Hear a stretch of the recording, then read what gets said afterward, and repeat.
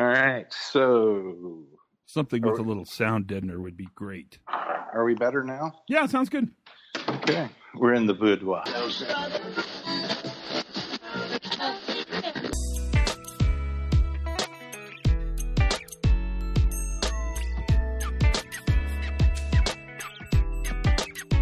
Hello, everybody, and welcome to the Pre-Accident Investigation Podcast. I'm Todd Conklin. Today is the long day, the 30-minute day, or kind of. I mean, we'll get close to, I don't know how long we'll go. We might go, yeah, we're not going to go longer than 30 minutes, that's for sure.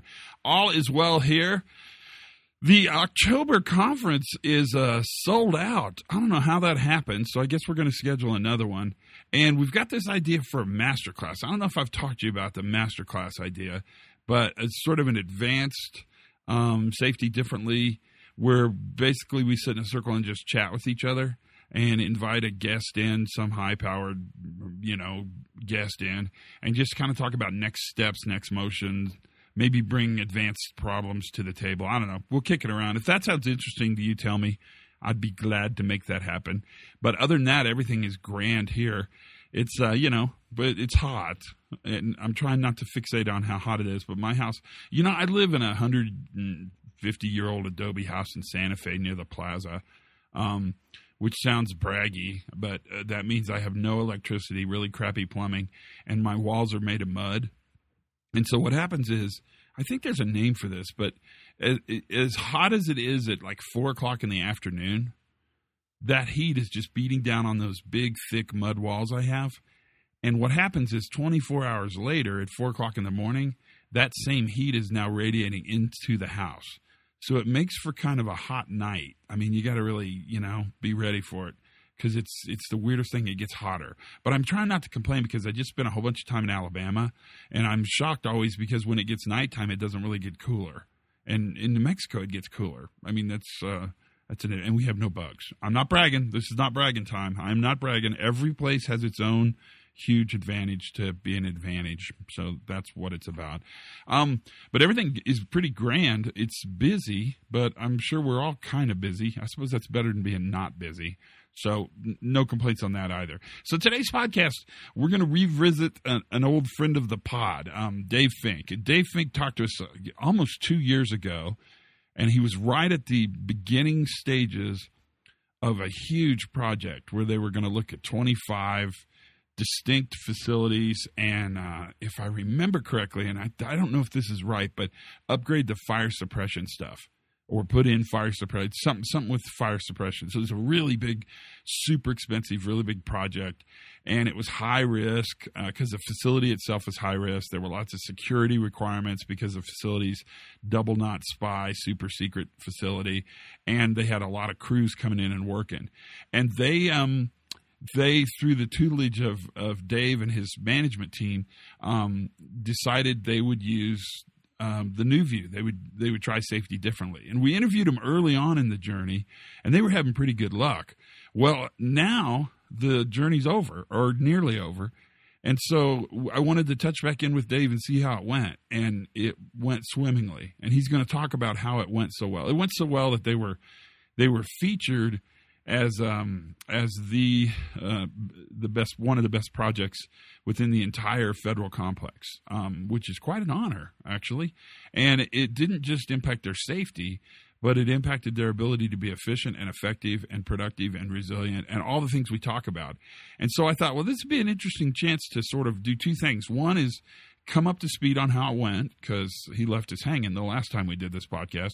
And two is ask him what they learned, because I'm really curious, under the guise of studying success, what components needed to be present for a major project with lots of complications. Holy cow, this one was complex. What it took for it to be successful, and what the leadership team was thinking, and what was going on, and how they got to where they got to. And so that's today's podcast. It's just a little conversation, but I think you'll find this conversation pretty interesting for sure. So without much further ado, we could talk a little bit on the back end. This is Dave Fink, and he's going to talk to you about projects and safety and this idea of project management differently. So without any further ado, here's Dave and I having a little chat. So the last time we talked, what did we talk about? Well, we talked about how Patrick Morris and we did the interview together actually in June of 16, I believe. Wow, we're old. We had talked about how we were shifting to implementation or a better implementation of the new view and safety differently, and how we're approaching things with a learning culture and shifting out of the blame, shame, rewrite, retrain model. So, but at the time we talked, right? You guys were in the process. You were sort of on the front end. You were deep in project work, and you were kind of on the front end of shifting from old safety to new safety. Is that fair? Yeah, that's totally fair.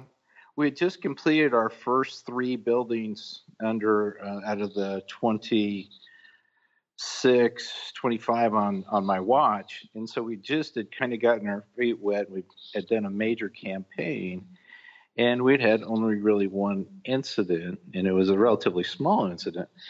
But that's the one where you backed the truck into the ditch thing, right? But yeah, basically. Yeah, I mean, so that's kind of, I mean, that's an event. It could have been bad. It could have been good.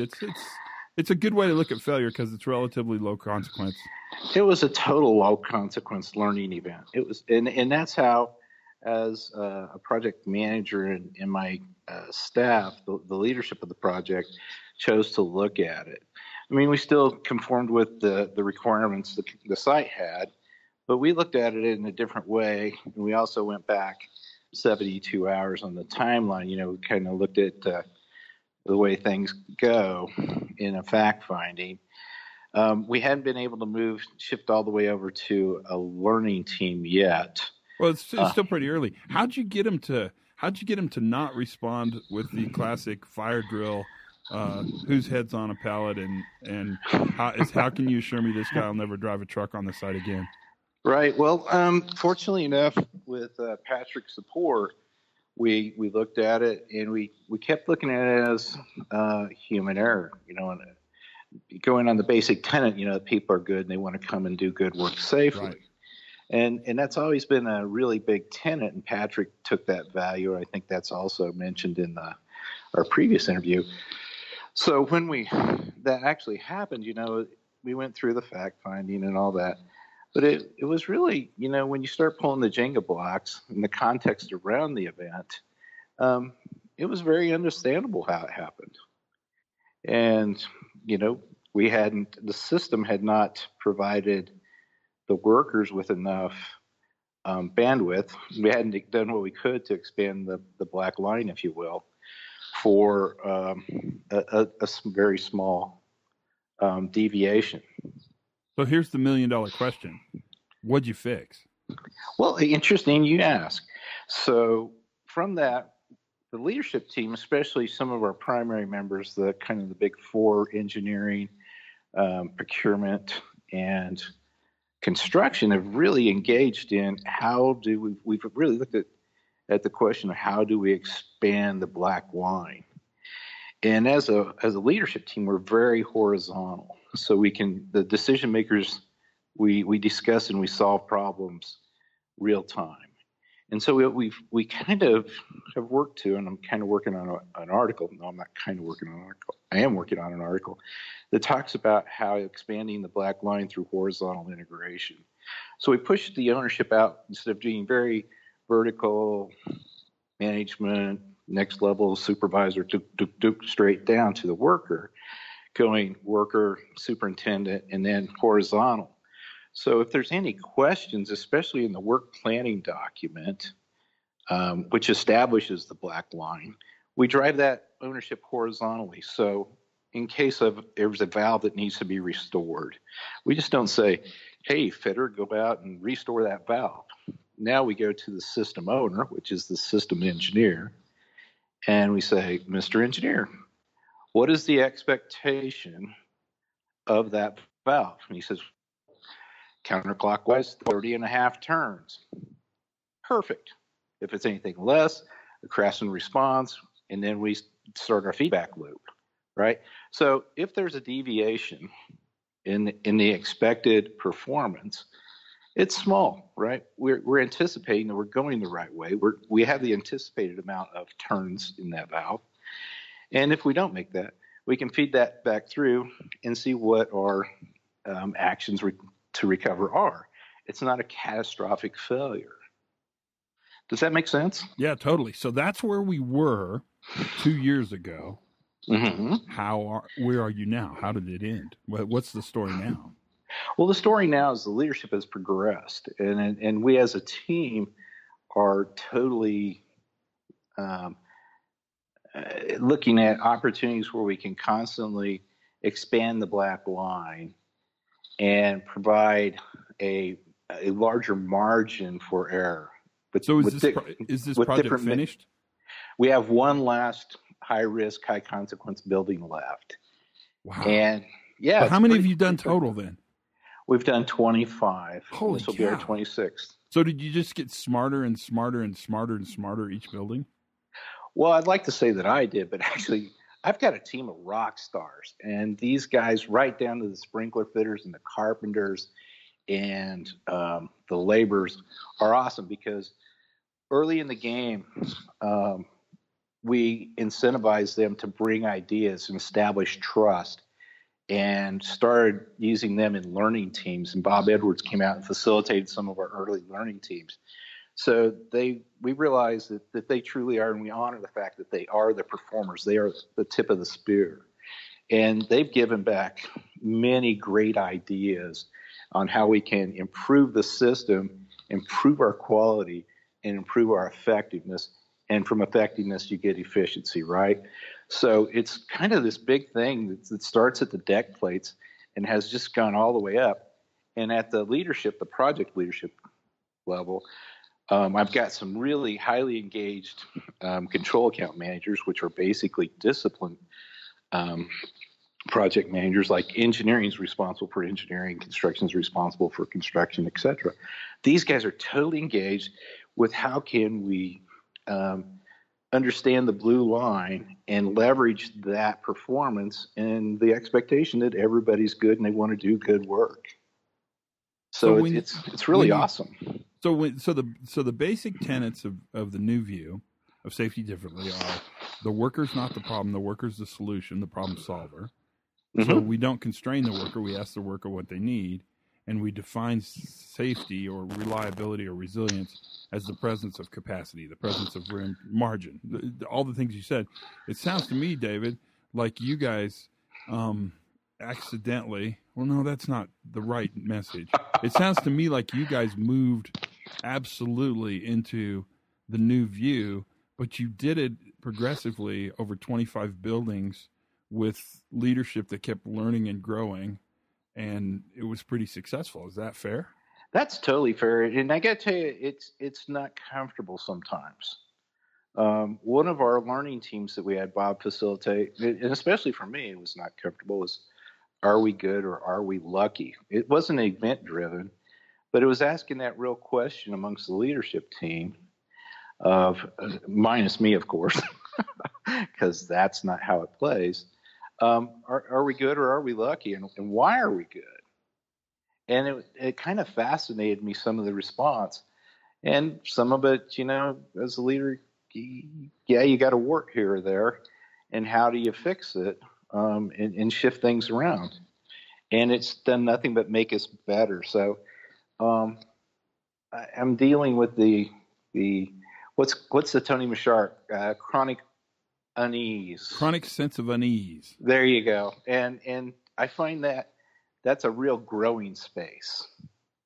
It's a space for opportunity to grow and self-examination of the project as well as the style.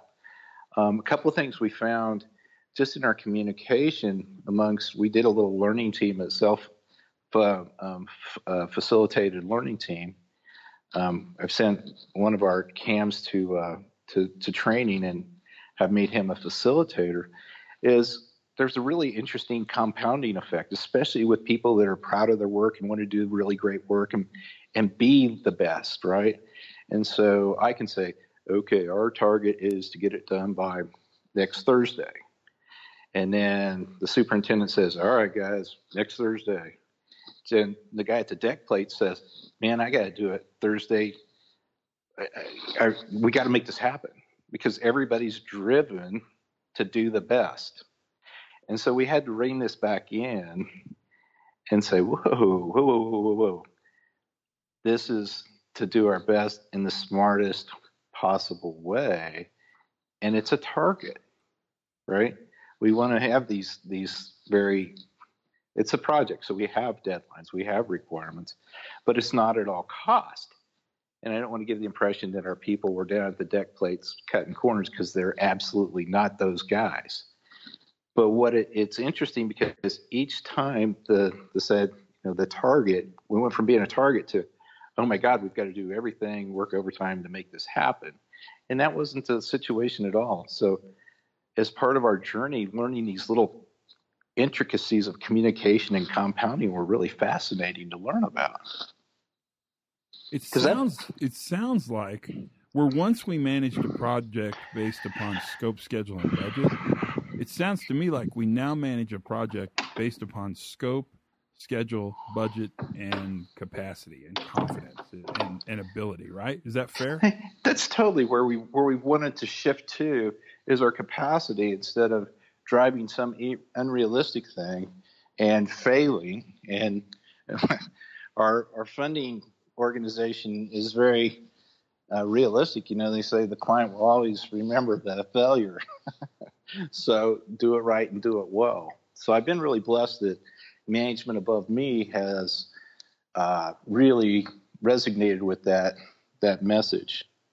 So, and I've carried it forth all the way down to the deck plate. So everybody has confidence when they say, here's what we can do and here's where we can make a difference.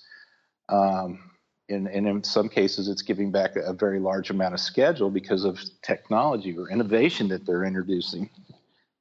So it's really an interesting shift. So how'd you do it?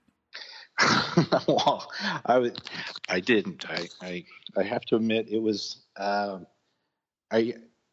I was inspired. Okay, one of the things that I've always been a human performance evangelist and practitioner. But when you're leading a team like this, it's key to get the buy-in of the other leadership, right, above you as well as in the support control account level. And I've been really fortunate that one of our required reads is, well, we give them pre-accident investigation. Best book ever. I give them Tony Mashar's risk-based thinking. And I've had both Tony and Bob out, and they're like going, hey, this makes sense, to the point where one of our division leaders was tasked with going in, trying to figure out how we're going to do a follow-up to a incident in a different area. And Bob looked at him, just happened to be in Bob's intro class of fundamentals of HOP. And the guy said, and Bob says, well, why don't you look at it from the struggles of the worker? And it was a total aha moment for two division managers. And they said, that makes sense. This is the right way to do it. And so it totally shifted some people. And it's the shift across the company as well as across the project. So it's been really nice within the core that I can control that we have a shared vision and understanding of who gets the work done and how do we facilitate it to the highest quality in the safest way in getting it done. But the real trick, I think, has been totally honoring the blue line, right? And no longer is it just a razor thin black line. Here's what your work planning document says. It's how you put in those defenses and look for those deviations from a horizontal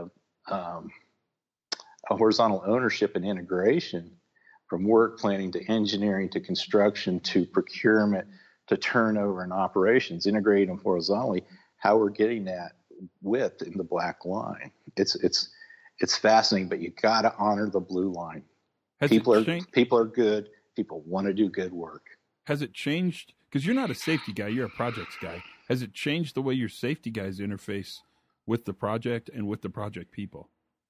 That's a good question. Our safety guys it's also collegial. It's interesting because we all are horizontally peers, for lack of a better term, and there's no fear of where's the safety guy or the safety guy's coming. It's not a fear at all. We're just colleagues, and it's really kind of interesting. That's why it's been a very flat organization, and we can communicate and solve problems horizontally in a very time-effective and efficient manner. So if you had some tips, some hints to give to other project managers around the world, what would those tips be? What did you guys learn? Well, that's really interesting. We did a practitioner's viewpoint of implementation last November here in Las Vegas with the DOE Complex human performance guys. And one of the things that I did is I just featured the workers. I framed up the situation, and then I let the superintendent and the carpenter foreman and the labor foreman talk about their response and how they felt and how they wanted to approach it and how the shift worked for them. What'd they say?